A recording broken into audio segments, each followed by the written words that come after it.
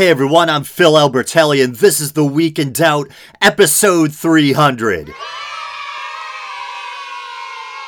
Not really a show for kids, but hey, I'll take the applause. No Pepsi and Jaeger for you guys.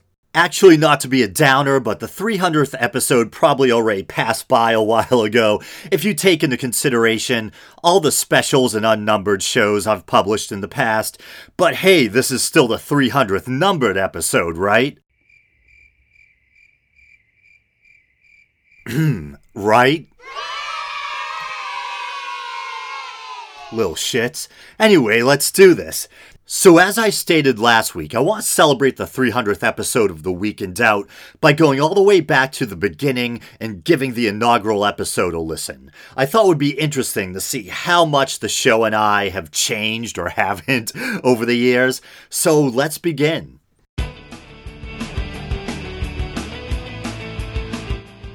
Hi, I'm Philip Anthony Albertelli. Welcome to the inaugural episode of The Week in Doubt. Oh my god, listen how quiet my voice is.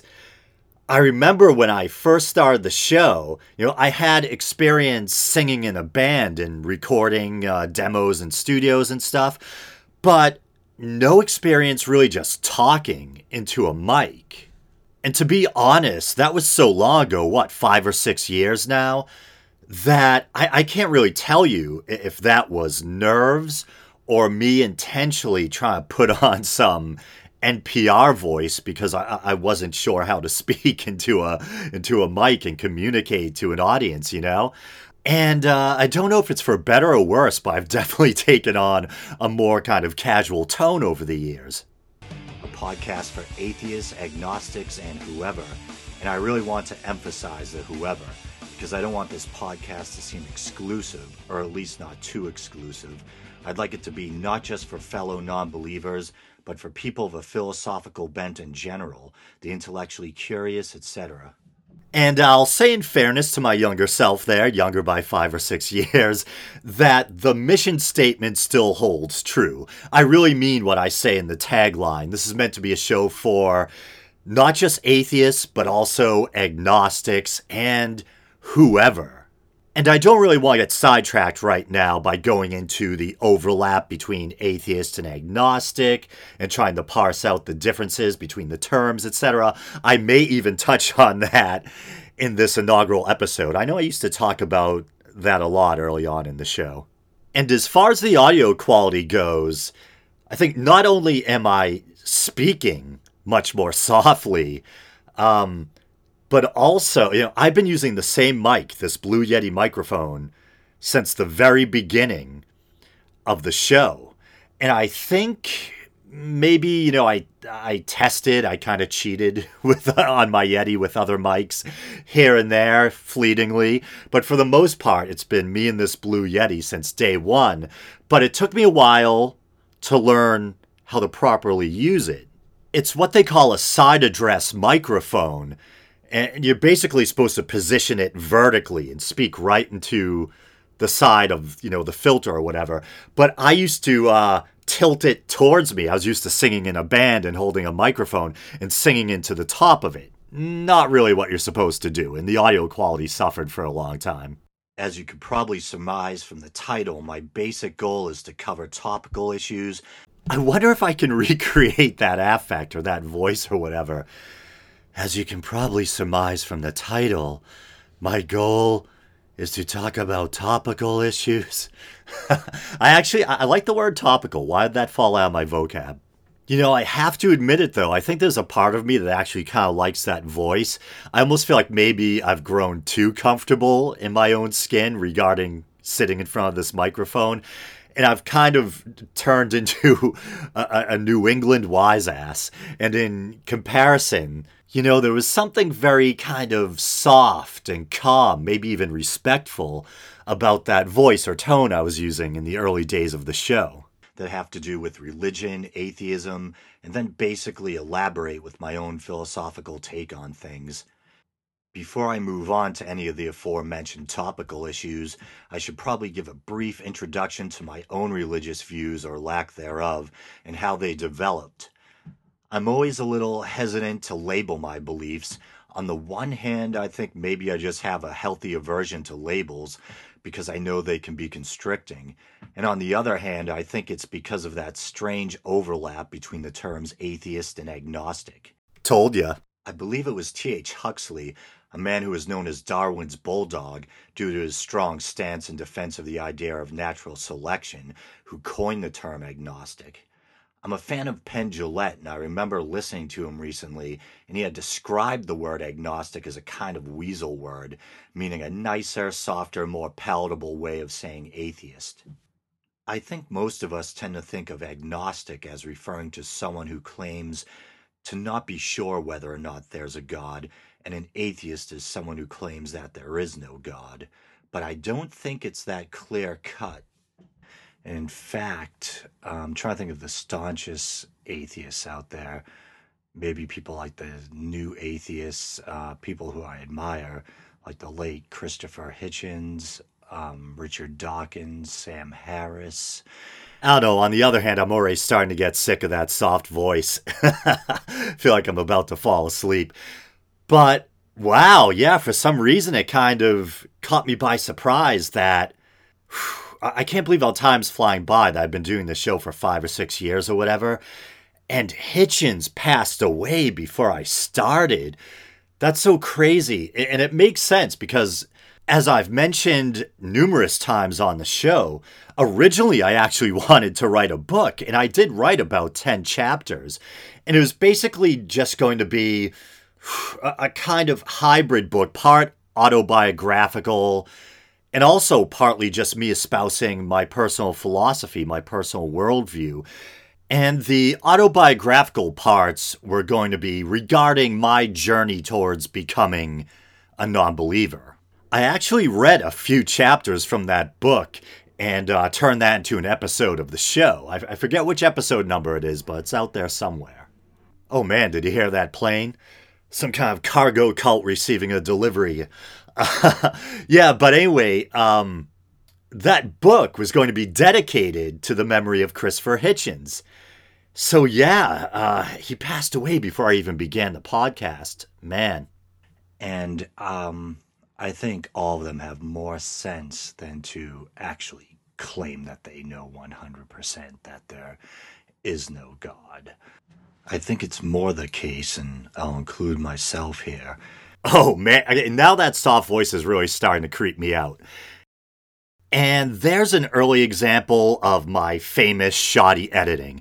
I do think my editing skills have improved over the years, but not as much as I would like. But hey, we'll check in again in another 6 years. That an atheist is someone not who claims to know 100% that there isn't a God, but who tends to think that religions are man-made belief systems and they doubt the existence of God because the empirical evidence just doesn't seem to be there, and the supernatural claims of various world religions don't really seem to pass muster. And I think that's where the overlap lies. Neither an atheist nor an agnostic would claim to know for certain whether there was or wasn't a God. We may tend to think of an agnostic as someone who's more open-minded than that stereotype many people have of the smug, stubborn atheist. But in reality, there is that overlap. So I suppose I kind of fit both definitions. On the one hand, I don't claim to know for certain whether there is or isn't a God, but on the other hand, I certainly doubt his, her, or its existence.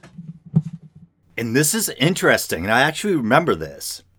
When I first started this show, I wasn't sure what the proper label for myself was. Someone with my particular worldview.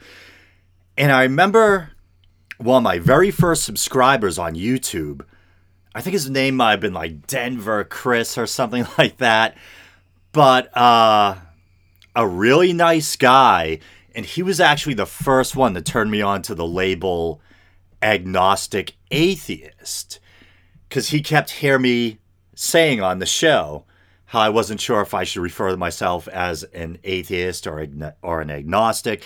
And it is true that either definition probably worked for me. But I do think, if you were to kind of back me into a corner and force me to give you a label for my particular worldview, I think the most correct or apt one would probably be agnostic atheist. Knowledge claim versus belief claim. The Greek word gnosis has to do with knowledge or knowing. I don't think, at least at this time, I don't know if the human race will ever be capable of knowing. I don't think we can know definitively whether or not a higher power actually exists. And yet, personally, due to what I see as a lack of evidence, I do personally doubt the existence of a higher power, an afterlife, etc. Ergo, I guess I'd be happy being labeled, or at least relatively comfortable being labeled, either an atheist or an agnostic. But I guess if I was to choose a label for myself, I would simply refer to myself as a non-believer. And that's interesting too, because I often still refer to myself as a non-believer. And I do kind of like that word because it gets across the point that you don't really buy into the faith claims of religion or anything like that, or you're skeptical. And yet, and I want to be really honest about this, I think the word atheist has been very unfairly demonized. And I guess a fringe benefit of using a word like non-believer is that it essentially means the same thing for the most part, but it doesn't carry as much baggage with it, or it's not as loaded as the term atheist. And I actually feel bad saying that or admitting that. I think that's not my only reason for having an affinity for the label non-believer, but certainly is a fringe benefit.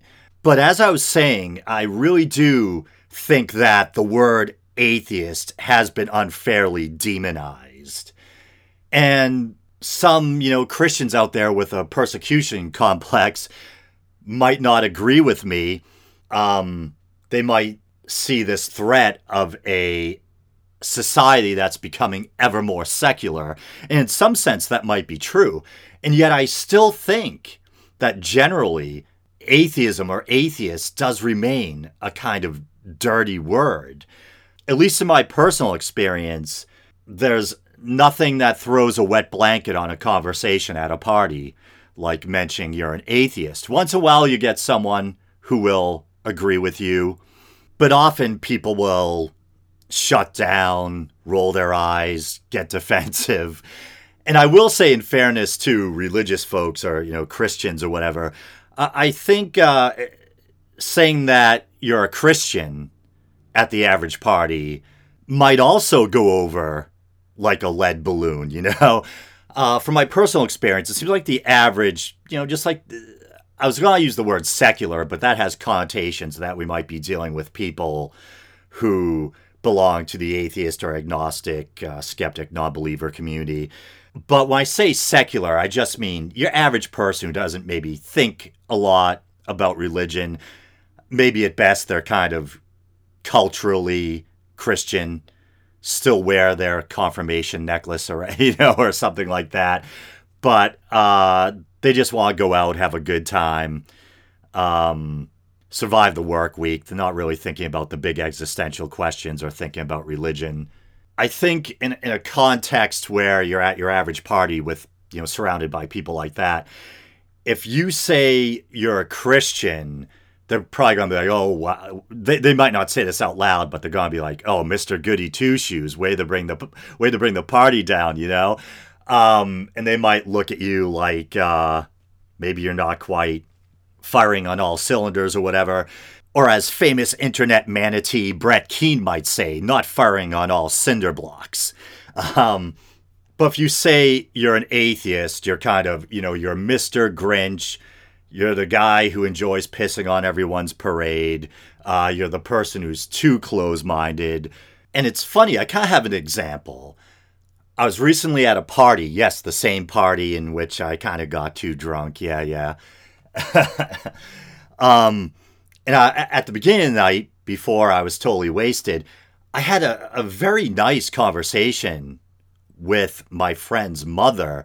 And I really love her parents. Her mother is an author, very intellectual.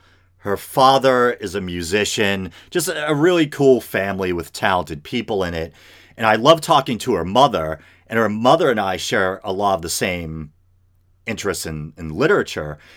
And even though I'm a non believer, I'm still really drawn to a lot of spiritual subject matter. And I'm still interested in a lot of the same things I was interested in as a kid before I completely, let go of religion. And so we were talking about some of our favorite authors. I mean, we were talking about William Peter Blatty. We were talking about Alan Watts. We were talking about Carlos Castaneda. We had a long conversation about Buddhism and meditation.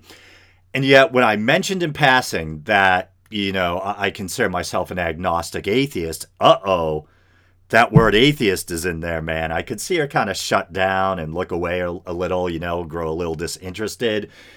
But when I tried to emphasize the agnostic part, that, I don't claim to know for certain or whatever, whether there is or isn't a God, then she kind of returned to the conversation and she was like, so, you're an agnostic. And I didn't feel like arguing. So I'm like, yeah, I guess you could say, in a sense, that you probably technically could consider me an agnostic. And yet at the same time, my worldview could also correctly be characterized as atheistic due to my, my level of doubt and skepticism, etc. But I just want to share that little personal anecdote because I think it illustrates what I was talking about. How many people, I'm not even necessarily talking about religious people, I'm talking about people who are probably left leaning, who have a very maybe kind of airy-fairy, wishy-washy approach to God. Maybe, they've given up on organized religion, but they still have some kind of amorphous, elastic, sense of a higher power out there. How repelled or repulsed people often act at the mere mention of the word atheist or atheism. So it really has come to be a very demonized, a very kind of dirty word. And I think that's a shame, and I think it's quite unfair. Pretty much an accurate description, and it doesn't carry any of the connotations that you belong to some kind of group or organization. And so there, I think I'm still kind of talking about the fringe benefits of referring to oneself as a non-believer. And this is a point I used to make a lot early on in the show's history too, that I really wanted to emphasize the importance of truly being a free thinker and being on the lookout for groupthink, even within so-called free thought or atheist communities. And that I had come to be a non-believer by virtue of, on my own, wrestling with the big questions for so long. And not because I thought it would be trendy to join some atheist group and dedicate myself to regurgitating or spouting their talking points or whatever, And I'm kind of split on atheist organizations. On the one hand, I think it's good when people can come together and unify and find strength in numbers, and we're social animals with a need to feel connected, a need for communication. And I was just talking about how sometimes, if you're an atheist and you're at your average party, you might feel like you can't really speak openly about your ideas because the average person either has no interest or they're carrying around some kind of misconceptions about what an atheist is, and they kind of, shut down or become antagonistic when you merely mention that you're an atheist. So I do think it's good to be able to come together with like minds, have people you can commiserate with, share ideas with, find intellectual stimulation with. And I do think it's good to, as atheists, as non believers, try to fight for inclusion and acceptance and to try to dispel those kind of negative stereotypes and misconceptions that people have about atheists and to try to get across the point that, hey, we're just human beings who value reason and truth, and we don't believe because we see a lack of evidence. That's all there is to it. We're not Grinches, we're not bogeymen or boogeymen, whatever.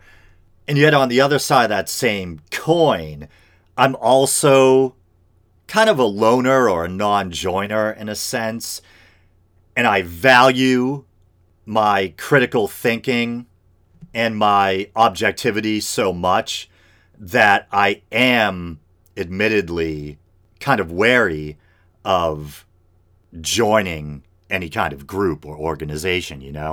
Because sadly, I think groupthink or maybe too much of that my team versus your team mentality can pretty much pop up anywhere in any type of organization. Which I guess brings me to my first topic. I know I'm a little behind the times with this one, but I'll ask that you forgive me since it's taken a while to get this project started. I was watching Bill Maher, Real Time with Bill Maher on HBO, as I am wont to do.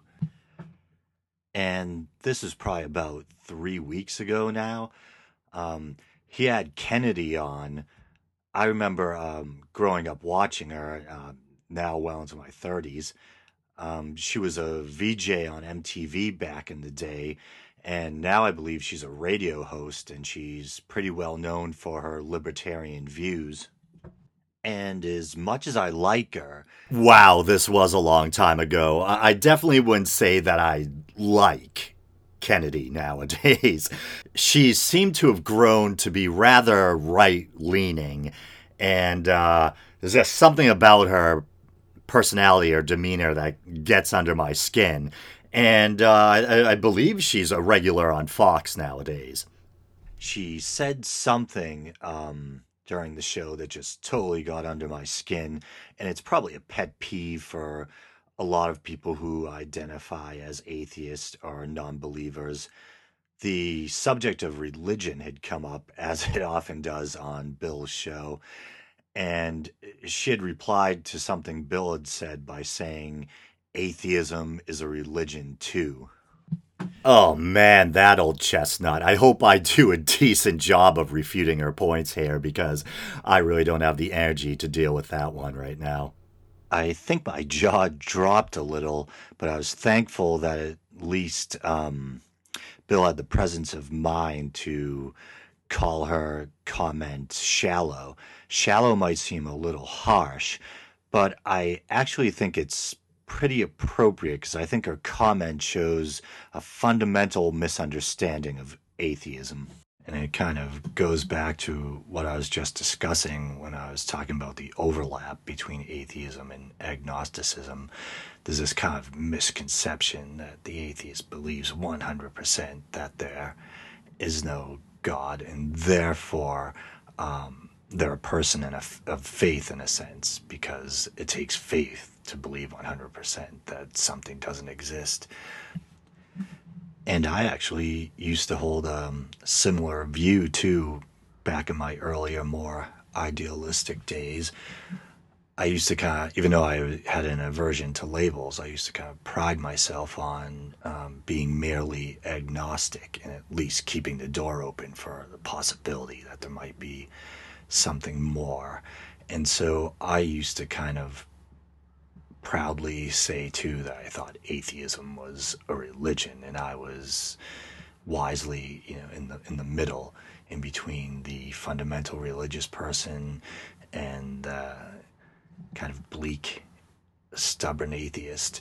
And of course, as I got older and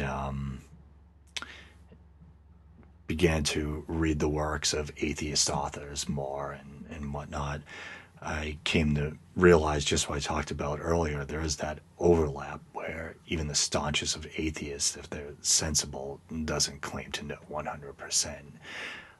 what the ultimate truth of the universe is, whether there is or isn't some sort of higher power out there.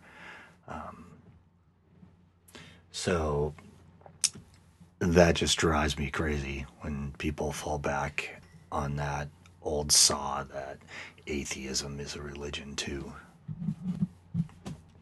Yeah, I guess I did an alright job there. Thanks, Phil from the past. And who knows, maybe it got under Bill's skin a little too, because I think it was the next week where he kind of referred to it during his new rules segment.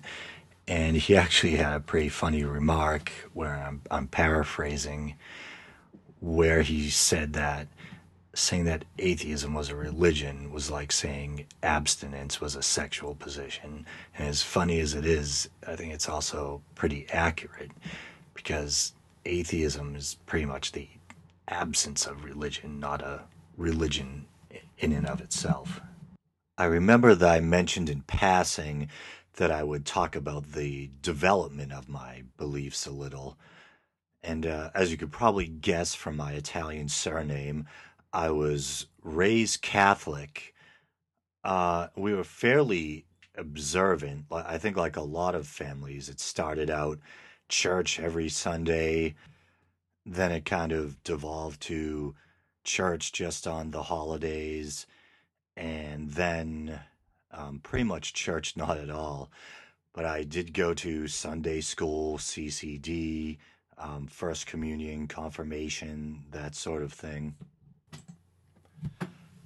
I think even at an early age, I was pretty intellectually curious in regards to life's big questions. And I think, like all children, or most children, I had that moment, that kind of loss of innocence, that moment when you're confronted that with the fact that no, Virginia, there isn't a Santa Claus or Easter Bunny or etc. I remember kind of working from there and thinking, wow, adults have a similar way of talking about God and Jesus as they do when talking about those assorted mythical holiday figures. Somewhere in my youth, I developed a avid interest in mythology, and that kind of blossomed into an interest in world history, world religion. And I think once you start really studying those things, you begin to see the parallels between the belief system you've been indoctrinated into in those dead ones we call mythologies, or the study of world history or world religion can show you how belief systems evolve out of other belief systems. You begin to notice things like the contradictions within religious texts. For instance, if we look at the Old Testament, we have things like doublets, which are. Wow, I've mentioned doublets so many times on the show. In episode 1, already at it. More than one account of the same story, especially in the book of Genesis, with little differences in details, the amount of animals brought aboard the ark, that sort of thing. If you move to the New Testament, you have things like the discrepancy between the synoptic gospels and the gospel of John, where John has Christ actually dying on a different day than in the synoptics, most likely as a kind of literary device so that Christ could be depicted in his account as the paschal lamb, as an actual Passover sacrifice. And if you know your Mesopotamian mythology, you start to notice kind of weird parallels. For instance, a lot of you probably have heard of the Epic of Gilgamesh and the flood story contained therein, and how closely it parallels the Noah flood story in the Old Testament. And I should say, despite the fact that I'm a non believer, and this will probably come up a lot in the series, I absolutely love the holidays. And I think those of us who are raised Catholic or Christian in general, we just take, when we're young, we take the holidays for granted as if they've always been Christian holidays. We just take them at face value. But as you study world history and the history of religion, you learn the weird little, very interesting facts about how Christian holidays were grafted on top of pre-existing pagan traditions or combined with them. And we end up with things like the birth of Christ being celebrated on the 25th of December, which had already been a celebration time for the god Mithra or Mithras. And there's the Norse pagan traditions of dragging an evergreen in and burning Yule logs and things like that. The Catholic All Saints' Day, All Hallows Eve being grafted on top of the Celtic New Year Samhain and henceforth becoming Halloween. I think all those little things just kept drawing my attention more and more to the possibility or fact that religions are man-made, and that there isn't seemingly a heck of a lot of evidence to back up religion's supernatural claims. And I think I also noticed that a lot of people kind of employed that cafeteria Catholic approach, where because of the progress, ever continuing progress of science, religion is forced to come to loggerheads with science and give way in some areas to reasonable people, at least, to scientific fact. For instance, we know that evolution is a fact. It's called the theory of evolution, but I think most scientists would agree it's a fact. We have the fossil record and DNA evidence. We can see genetically how species are related to other species. Some people would say, all right, yeah, I admit, I think the story of Adam and Eve is just a parable. We know about human evolution, so no one magically plopped down two perfect human specimens, a male and a female, and yet they'll still believe in the resurrection. I think it was Richard Dawkins one time who made a pretty valid and somewhat disturbing point, how the death and resurrection of Christ was, in part at least, supposed to be to save man from original sin, to redeem man from the fall in the garden.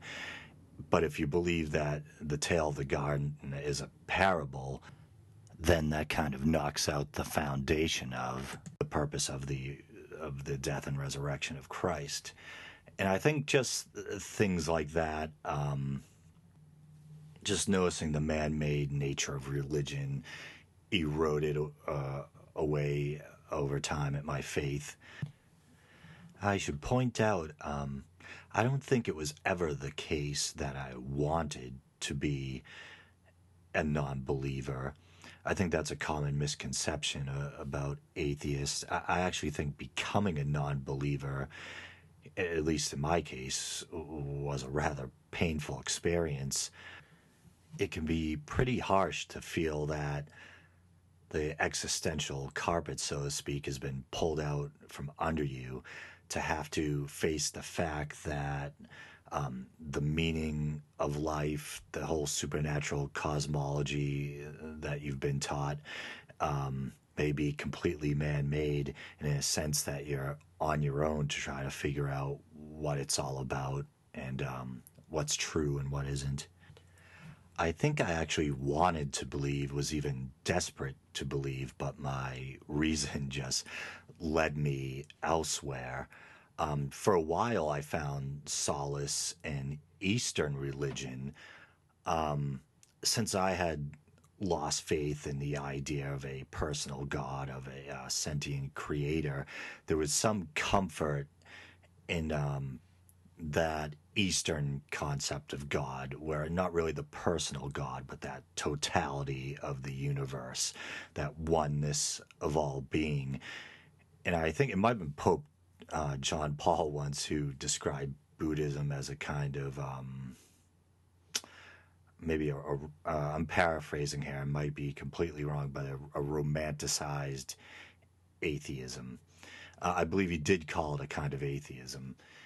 And I think that's true in a way. I think I almost looked at Eastern philosophy and religion as kind of training wheels for atheism or agnosticism, because there is that big difference between Western and Eastern spirituality, where in the West we have that desire to believe that our self is eternal and that there is this patriarchal, personal creator, where in the East, especially in Buddhism, the focus has moved away from the self. And in fact, in Buddhism, we have the term nirvana, meaning something along the lines of the extinguishing of the flame or the extinguishing of the self, where reincarnation even is a kind of punishment, and the ultimate goal is to attain that selfless oneness and break that cycle of birth and death. Then even that after a while seemed kind of romanticized to me. And even though I still love that concept of cosmic oneness, what does it really mean empirically? And I think luckily the human psyche, like the human body, is relatively resilient. And I've actually reached a point in my life where the idea that I may not be eternal, the idea that there may not be a creator out there, doesn't seem so scary or painful anymore. And but I don't want to drone on too long, because I want to do a whole episode at one point on how even being a non-believer, you can still live a very rich and fulfilling life and even experience what, for lack of a better word, you might consider spiritual experiences, the transcendent, the numinous, as Christopher Hitchens used to like to call it. I wanted to quickly cover a couple other recent stories.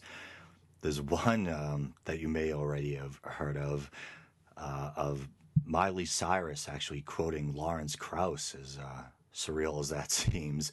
She had tweeted out one of his quotes, and I'm paraphrasing yet again. The basic gist was he was talking about how we're basically all made of stardust, and it was stars rather than Jesus that died so we could live. I actually thought I can understand why people of faith would be offended, but I actually thought it was pretty cool that a young person in the public eye seemed to, at least in passing, take an interest in science and take a moment to tweet something that heady. And I think she may even have gotten death threats, which doesn't seem very Christian. So, yeah, people should probably not do that. And there's one other story you may have heard of where Kirk Cameron, I actually saw this, he was on Piers Morgan Tonight, and Piers Morgan had asked him about his beliefs on homosexuality, and he basically said that it was unnatural and it was a danger to the foundations of civilization, etc.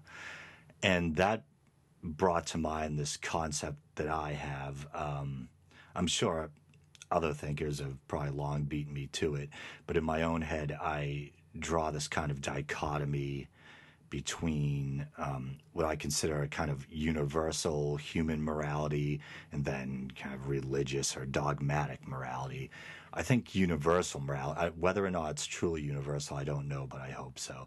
Universal morality to me would be, most of us would agree that rape, murder, theft, breaking into a person's home, child abuse, these things are all wrong because they violate our fellow human beings. And hopefully we understand in our core, whether we're religious or not, that those things are bad. And then I think of religious morality as those weird prohibitions, things that we're not violating another person, but still are forbidden to do because of kind of obscure religious reasons, like having to eat fish on certain Fridays, or not being able to pick up sticks on Saturdays, or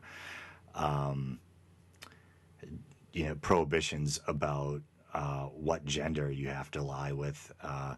Being a straight guy, I feel like I don't have much of a dog in this fight, other than I think it's wrong for other people to tell consenting adults what gender of person they can or cannot lie with. And I really think the kind of homophobia on a religious basis is a good example of that kind of strange religious dogmatic morality, where no one's really being hurt by it. It's between consenting adults, but because there's a few passages about it in your particular religious text, you believe that it's a horrible sin. And I think it was Cenk Uygur on the Young Turks. I'm a big fan of the Young Turks. Wow. Okay, so once again, this really was a long time ago. So that's kind of changed too. Actually, recently, like over the past couple of months, I started watching the Young Turks a bit again and listening to their podcast. But yeah, I kind of became disillusioned with them around the time of the whole Sam Harris versus Cenk thing, and where I thought they were taking a very kind of unbalanced approach to stories having to do with Islam. And I felt like Cenk and some of the other hosts were way too quick to cry Islamophobia at times. And they seem to, although in fairness, sometimes Cenk would talk about his own deconversion from Islam and how he didn't believe in the faith claims of Islam. He thought some of the stuff in the book was barbaric, etc. But still, by and large, they seem to have been handling stories having to do with Islam with kid gloves in comparison to the way they'd kind of take the gloves off when dealing with Christianity, crazy right-wing pastors and politicians, etc., who had actually brought up a good point that shellfish is also prohibited in the Bible. Yet people seem to get far more worked up about things of a sexual nature. I don't know, I guess people just get more worked up about sex than they do about crustaceans and bivalves. So, food for thought. And I think that's it for the inaugural episode.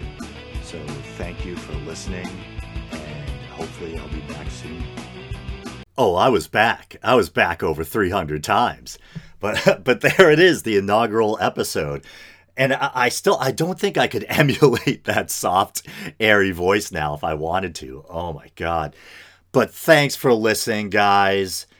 And not to get all sentimental, but I'm imagining that some of you may have been along with me from the very beginning. And that actually, I do find that very moving. And I hope you remain with me indefinitely. I'll probably do at least another 300 episodes. So, all right. So, this has been episode 300. You guys know the drill. Please like the Facebook page. Please, you can follow the show on Twitter. Please check out the YouTube channel. Maybe you're doing that now. If you want to help the show out monetarily, the best way is to go patreon.com/theweekindoubt. And you can help the show out for as little as 99 cents a month. And you get access to all sorts of bonus content, the not-so-secret show, my little Lovecraft readings, etc. Okay, later. Because I'm feeling lazy, I'm just going to borrow the outro music from the very first episode.